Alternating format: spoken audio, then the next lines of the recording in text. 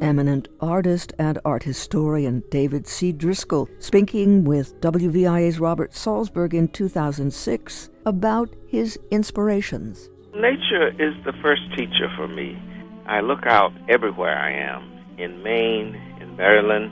I grew up in Appalachia in western North Carolina, and there were the beautiful pine trees, the hills, and the flowers, the wildflowers, and things like that. And so I consider that part and parcel of my beginning in art. And I can never really get away from it, as some artists have been able to do, seemingly totally through non-objective form and abstraction.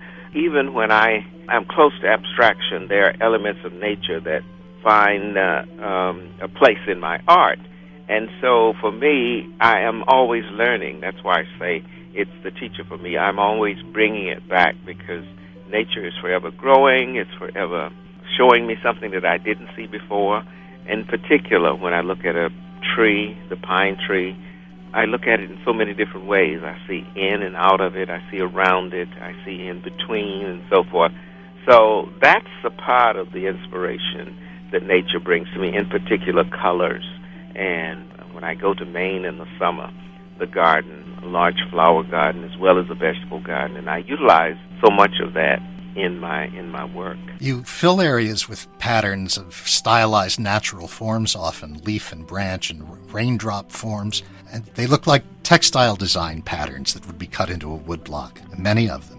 Yes, I think in many ways I have been greatly influenced by textiles. Interesting you would say that. My mother was a strip quilter. I've looked at African textiles. I've collected African textiles, African garments, and what have you.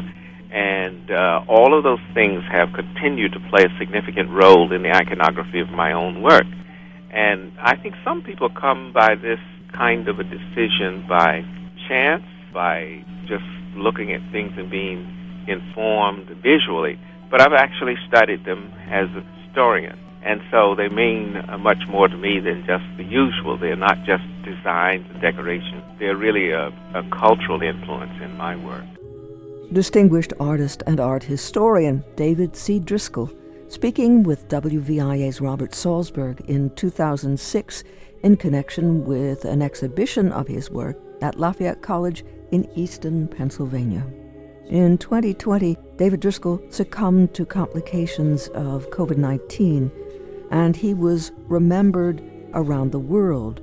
As an artist, David Driscoll saw his expressive figurative painting enter into prestigious museums and collections across the country. As a collector and curator, he helped to shape the story of African American art and carve out its central place in the telling of American history. The formal remembrances and obituaries were very meaningful, but perhaps the tribute from the city paper in Washington, D.C., with heartfelt words from his former students, that tribute is most revealing. When people took art classes from David, even if they did not become art curators or scholars or artists themselves, they always kept an appreciation for art, says Tulisa Fleming, interim chief curator of visual arts for the National Museum of African American History and Culture. I've run into a lot of people who've said, "Oh, yes, I took a class with David. I never forgot it." Fleming grew up with Driscoll's work. Her parents bought one of his pieces, a painting of a Yoruba deity, the year before she was born. She says that she first met Driscoll when he gave a lecture at Spelman College when she was a student there. His door was always open, Fleming says, when she was a graduate student at the University of Maryland, and she even vacationed with Driscoll's family at his summer home in Maine. Later in life, as a curator with the Smithsonian Institution, Fleming purchased Behold Thy Son, perhaps Driscoll's best-known painting, a Pietà scene that depicts the Virgin Mary cradling the mutilated body of a slain Emmett Till. It was her first acquisition for the National Museum of African American History and Culture, where the painting is still on view. While Driscoll was a formidable presence as a scholar and curator, his name is attached to more than 40 museum catalogs, he conducted a lot of his work as a mentor in his garden. That's where Jefferson Pinder, a performance artist and the interim dean of faculty at the School of the Art Institute of Chicago, says he got to know Driscoll. While he'd taken classes with him as a young student at Maryland, he didn't recognize the man for his accomplishments until later. When I got back to D.C., I said, "I want to be your guy." Driscoll said, "I've got some weeds that have grown really high in the backyard, and I could use some help cutting them down." Pinder says, "That pretty much was the start. I didn't know any African-American artists his age who had been doing it for that long. He lifted the hood for me. This is how it's done." Driscoll was famed for his work as a naturalist. Spirituality and nature are persistent themes in his work. One of the most popular classes at Maryland involved making pigments from natural materials. Driscoll's personal botanical garden featured exotic flora from clippings he acquired all over the world. He liked to host friends and guests, and his household was a refuge to many. Pinder says that Driscoll approached the study of art as a priest-like calling, and that he was a source of stability for artists who thought they wanted to be the next Basquiat. "I was in the garden once, and Questlove was just passing through," Pinder says. "How the heck does Dr. Driscoll know Questlove?" Questlove came by for his gumbo.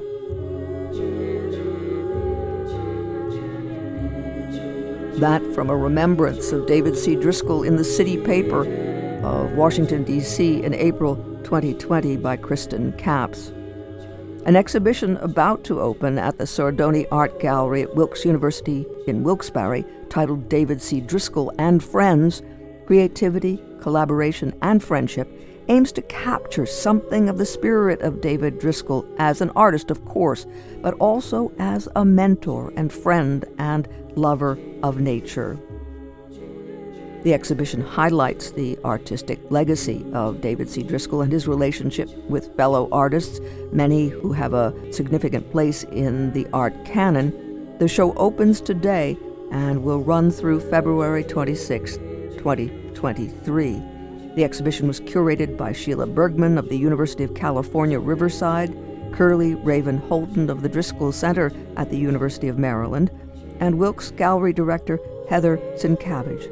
The exhibition is the first of its kind for this collection and explores the work and Driscoll's relationship with such figures as Hale Woodruff, James Porter, Elizabeth Catlett, Carol Walker, Romare Bearden, Keith Morrison, Jacob Lawrence, and many more.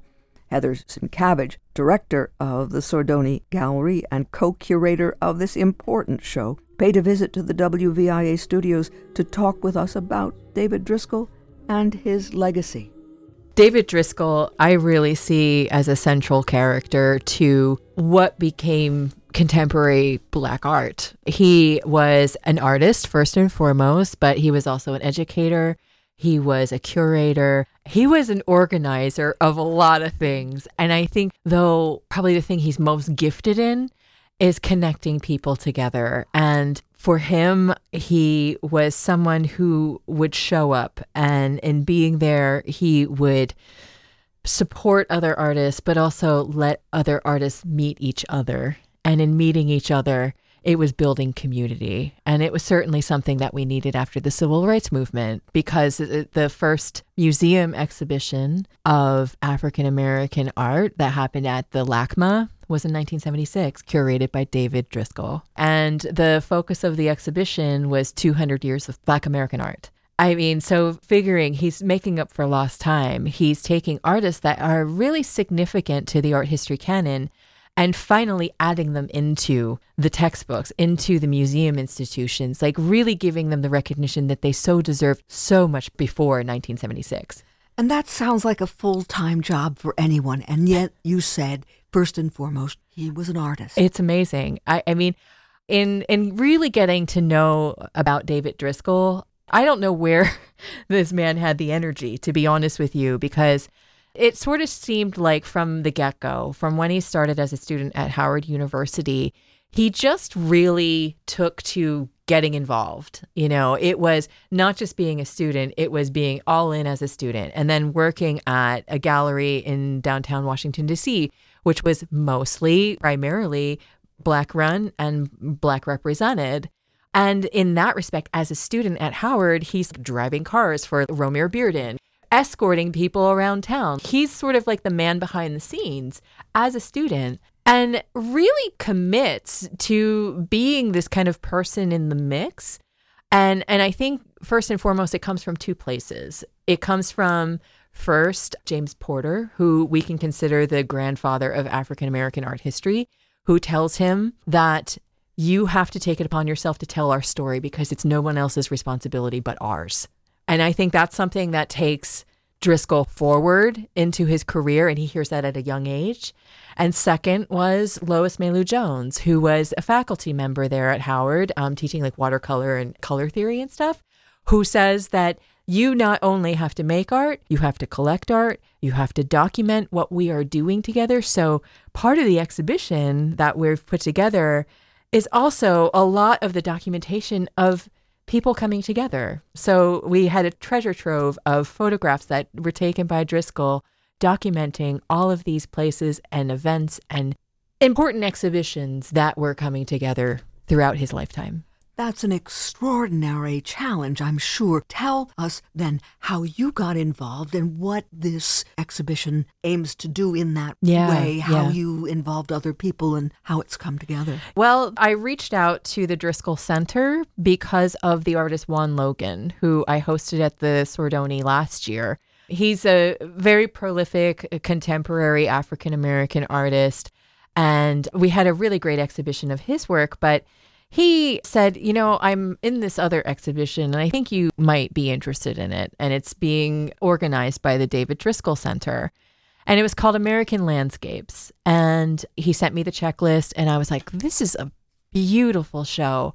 And what it was doing was it was taking some of these landscape painters that we all know and love, Edward Hopper, Winslow Homer, Andrew Wyeth, and putting African-American artists alongside of them, saying, yeah, it wasn't just white guys doing this. It was also all of these other people doing this. And it was gorgeous.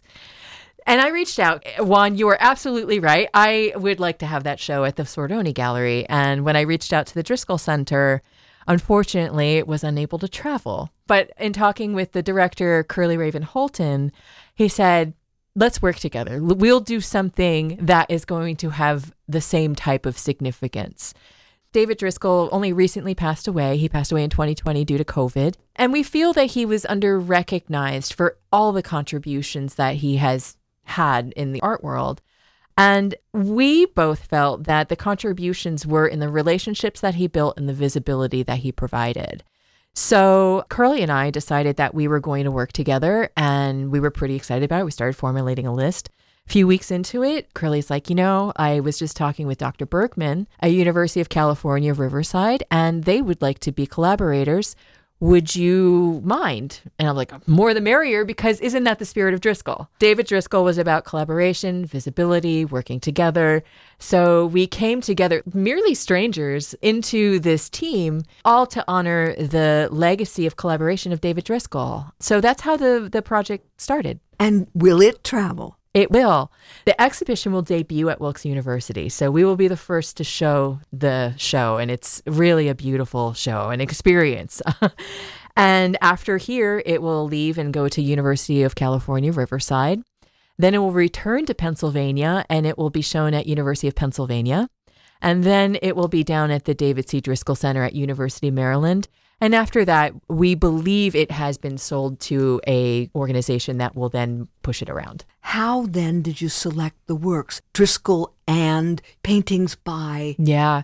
So the team first felt it was important to really identify figures that were important to Driscoll and people who had substantial collaborations with Driscoll. And there were also decisions to be made if we were going to focus primarily just on artists of color or if we were going to be significant artist relationships. One, for instance, that Driscoll had, he was actually knew Georgia O'Keeffe very well. So we were like, did we leave out Georgia O'Keeffe? And that was a big question for us because David Driscoll wasn't necessarily just about the collaboration between artists of color. It was really across the board. But we did feel as though in the museum's institutions, artists of color are still underrepresented. And we felt as though that is really what we should be doing here. So we figured, yes, Georgia O'Keeffe is well known and loved and could even use more amplification, but these artists need it more. And these artists are important to the art history canon. And we need to show our community, all of our communities, why that is and how that evolved, because we're looking at work that is down in the 30s and 40s up until contemporary day. And where are these works from? Are they all from his own collection? They're all from the Driscoll Center. Some of them were in David's personal collection. Some were acquired by the center itself because the center does have an ongoing collecting philosophy where they are going to continue to collect artists of color. What will we see by Driscoll? Yeah. So the funny thing is that the team and I, we were all kind of talking a little bit about who was Driscoll as an artist. I mean, obviously he had a very long career. I mean, he was at Howard in the 50s. He was awarded a scholarship to the Skowhegan School in 53-ish. And that's in Maine. That's in Maine, yes. And it was funny because he was a student at Howard at the time. He was a junior. And usually they would decide on a student to send. It usually was a graduate student. But Lois Jones was like, no, we got to send Driscoll. And her voice prevailed. She's a strong woman. But the interesting thing about that was when I think a lot about how artists of color careers evolved, a lot of it was counteracting a lot of the racist stereotyping and also becoming more aware of African roots. So we have a lot of like African motifs as we kind of move forward with a lot of artists. But that's actually not where Driscoll started. Really, we see a lot of Driscoll in trees. And that really we can attribute to Maine. And when Driscoll goes to Skowhegan, he falls in love with Maine. And after a few years, he buys a plot of land and decides he's going to build his summer home and studio in Falmouth, Maine, that he was still utilizing at the time of his death. And in fact, University of Riverside has taken upon themselves to document it. So they're doing a Matterport documentation where you can kind of walk through it. So that's an extra little thing that is coming out of this exhibition, the documentation of the studio. The thing about Driscoll is that he was also like an accomplished gardener and herbalist. And he was also incredibly spiritual. Like his parents were very religious. And he saw spirituality in the woods of Maine. So trees, you see them over and over and over again. You see pine trees number 5, you see Maine woods, all of those are represented in our show. And I would say those are very much to the core of Driscoll. That is what runs through him until his death. And it's funny because as the collaborators and I talked, we made some assumptions. And sure, African identity was important to him. He did go to Africa in the 70s. He was there several times. Lois Jones had gone, same thing.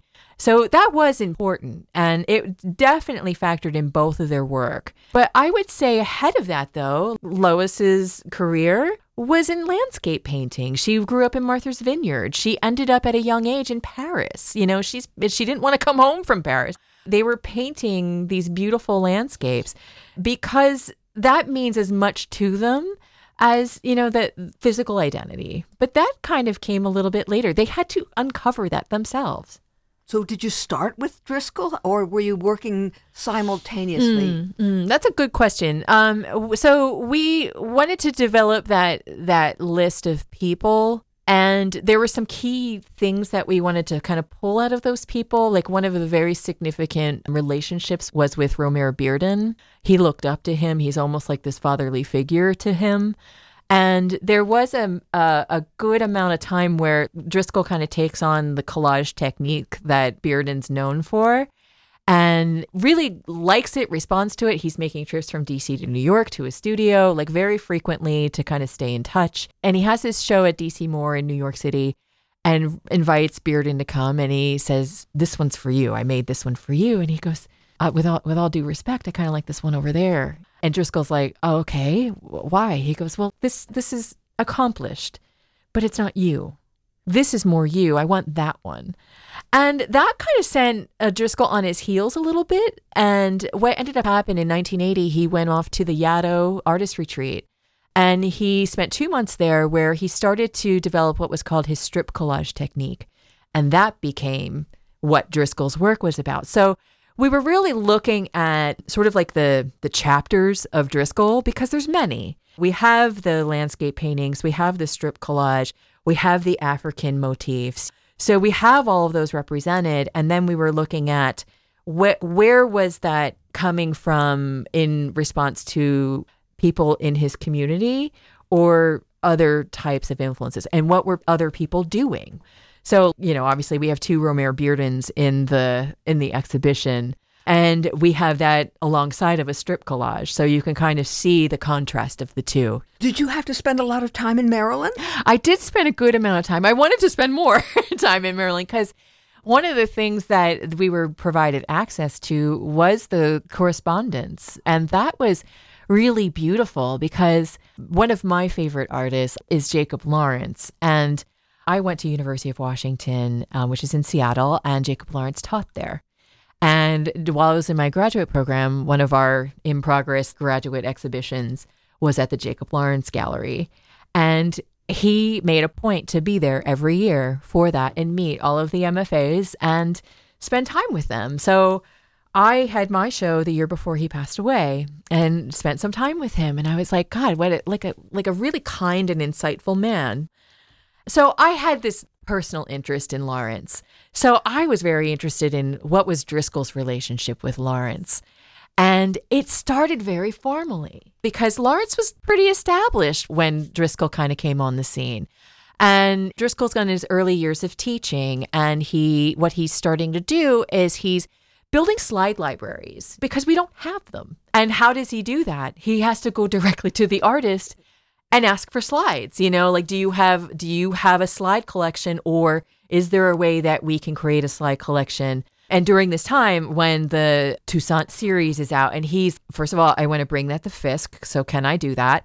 Second of all, if we can't do that, is there a way that we can get a slide collection where our students can have awareness of this? So it's all very formal, like these early types of correspondence, these letters back and forth, and they're both very formal with each other. And it's not until Driscoll and he connect in Maine. So Lawrence ends up at Skowhegan as like a visiting artist, and Driscoll's there every summer, and they meet there. And then you see the correspondence become very warm and fuzzy. They're like, oh, I had such a good time with you. I was so happy that you brought me to Maine. Anytime, come on back. It just became like they were sort of bosom buddies in a way. And it was just really kind of sweet to read like 40 years of correspondence that was just essentially very formal, and Driscoll's genuine interest in providing that visibility, becoming these personal relationships. And it was lovely. So the impact that, say, Romare Bearden had on Driscoll, what about Driscoll and younger artists? Oh, absolutely. He was beloved by his students, and we have many of them in the exhibition. Mary Lovelace O'Neill, Margot Humphrey, Stephanie Pogue. They are all beloved students of his, and therefore making a career of their own. But Mary Lovelace O'Neill, she is the person, though, that said that Driscoll he would show up at an opening at a major museum or a church hallway to see the work, support the work, and be there. Especially as an established artist, educator, administrator, all the things that he would travel to great lengths to support especially his students, but artists that he believed that really should be supported. And by that point, him showing up to these things provides great credibility to these artists. So the fact that he would invest that time and energy was incredibly valuable because he's sort of like the maker, the maker of their careers, really, at this point, especially after the LACMA show. You mentioned that he was told it's up to you to be an artist and also tell our story and take all these responsibilities. But you mentioned collecting in there. There is a collection that he did have, a personal collection. It's at the Driscoll Center. Yeah. What did the collecting part of it mean to him?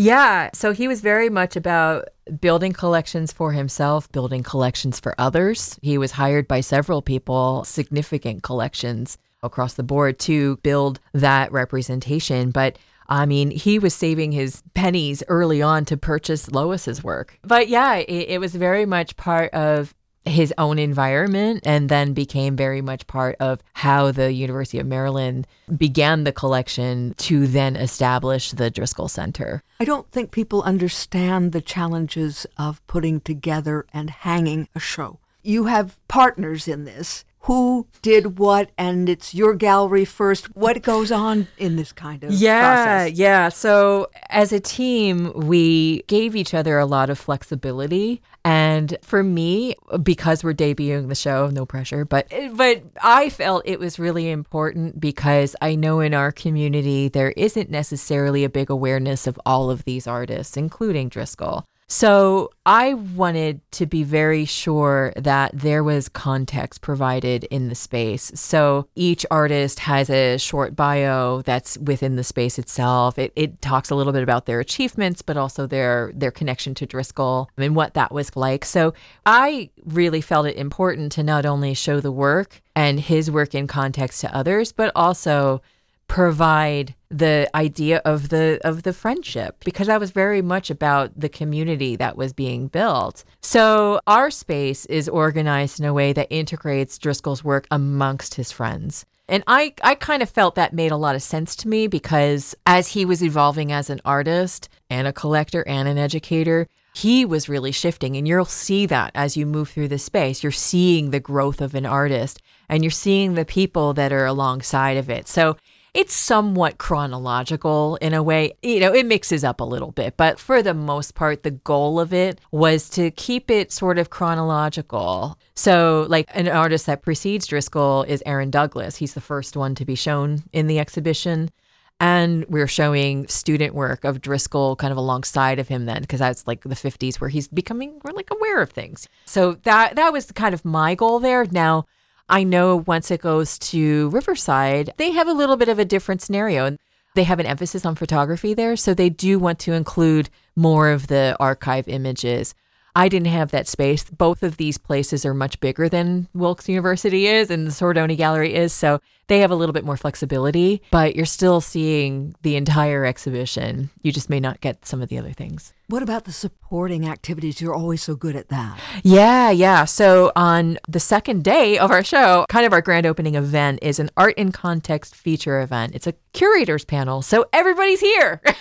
All of my collaborators. Not zooming in. No, we are all in person. So we have Curly Raven Holton, and we have Sheila Berkman and Tamra Schlossenberg, who is the registrar at the Driscoll Center and was very integral during this entire process. So we thought it was really important that she's there because she's the person that's the steward of the collection. It's going to be hosted by Robert Salzberg, and I'm really excited about the conversation that we're going to have that day.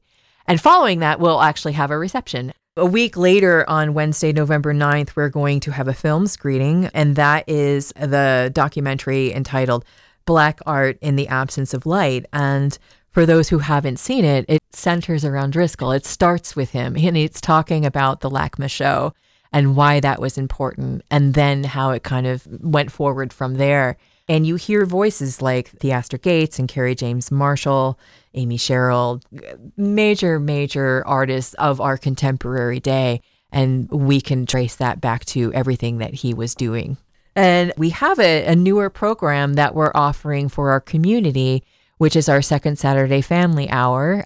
And that is on a Saturday afternoon, November 12th, where we invite children of all ages to come to the gallery and create Kara Walker silhouettes. And Kara Walker is a contemporary artist, probably one of the best known women artists of color living today. And we have a work of hers in the exhibition as well. But yeah, we're inviting people to come out to make their own Kara Walker style silhouettes. And we have the Oosterhout Library who's going to do a story time. And, you could certainly even kick back with a coloring sheet if you like. So it's just a really nice way for families to come together for a free event right there in the gallery and appreciate what's going on the walls around them. And then finally, our collaboration with the Diamond City Partnership, we have Cocktails and Culture coming back on December 1st, which is a happy hour kind of event. We are having African cuisine, and I'll be doing a tour of the exhibition, and we'll also have live music. That is not a free event. And then the show continues until the end of February, and we actually do have more stuff going on in February. So during the semester break, we'll be closed regular hours. It will just be by appointment. And then when we reopen, we'll be moving forward with some collaborations that we'll announce at a later time. But we do have a scholar coming in from Valdosta State who's going to talk a little bit about the time frame of why Driscoll and why this time. It's going to be pretty fun. Heather Sienkiewicz, director of the Sordoni Art Gallery at Wilkes University in Wilkes-Barre, co-curator of this important show titled David C. Driscoll and Friends, Creativity, Collaboration, and Friendship, works from the David C. Driscoll Center. The show will open today and run through February 26, 2023, highlighting the artistic legacy of David Driscoll and his relationship with fellow artists, many of whom have a significant place in the art canon. The show was curated by Sheila Bergman of the University of California, Riverside, Curly Raven Holton of the Driscoll Center at the University of Maryland, and as we said, Wilkes Gallery Director Heather Sienkiewicz. And they will all be on hand tomorrow evening from 5 to 7 at the gallery.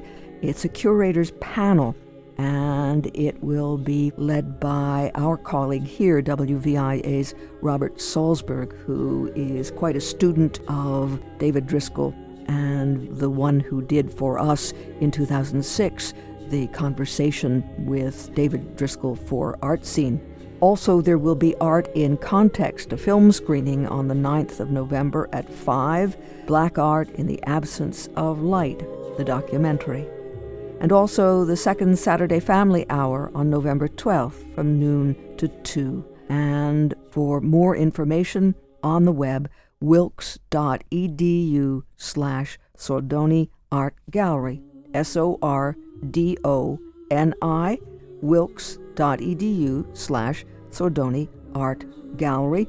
The gallery is located at 141 South Main Street in Wilkes-Barre. Again, the show, David C. Driscoll and Friends, Creativity, Collaboration, and Friendship, works from the David C. Driscoll Center, opening today, November 1st, and running through February 26th, 2023, with a special curators panel discussion tomorrow from 5 to 7. And for more information on the web, wilkes.edu/Sordoni Art Gallery. And the event tomorrow is free and open to the public at the gallery, and the gallery is at 141 South Main Street in Wilkes-Barre, wilkes.edu/Sordoni Art Gallery.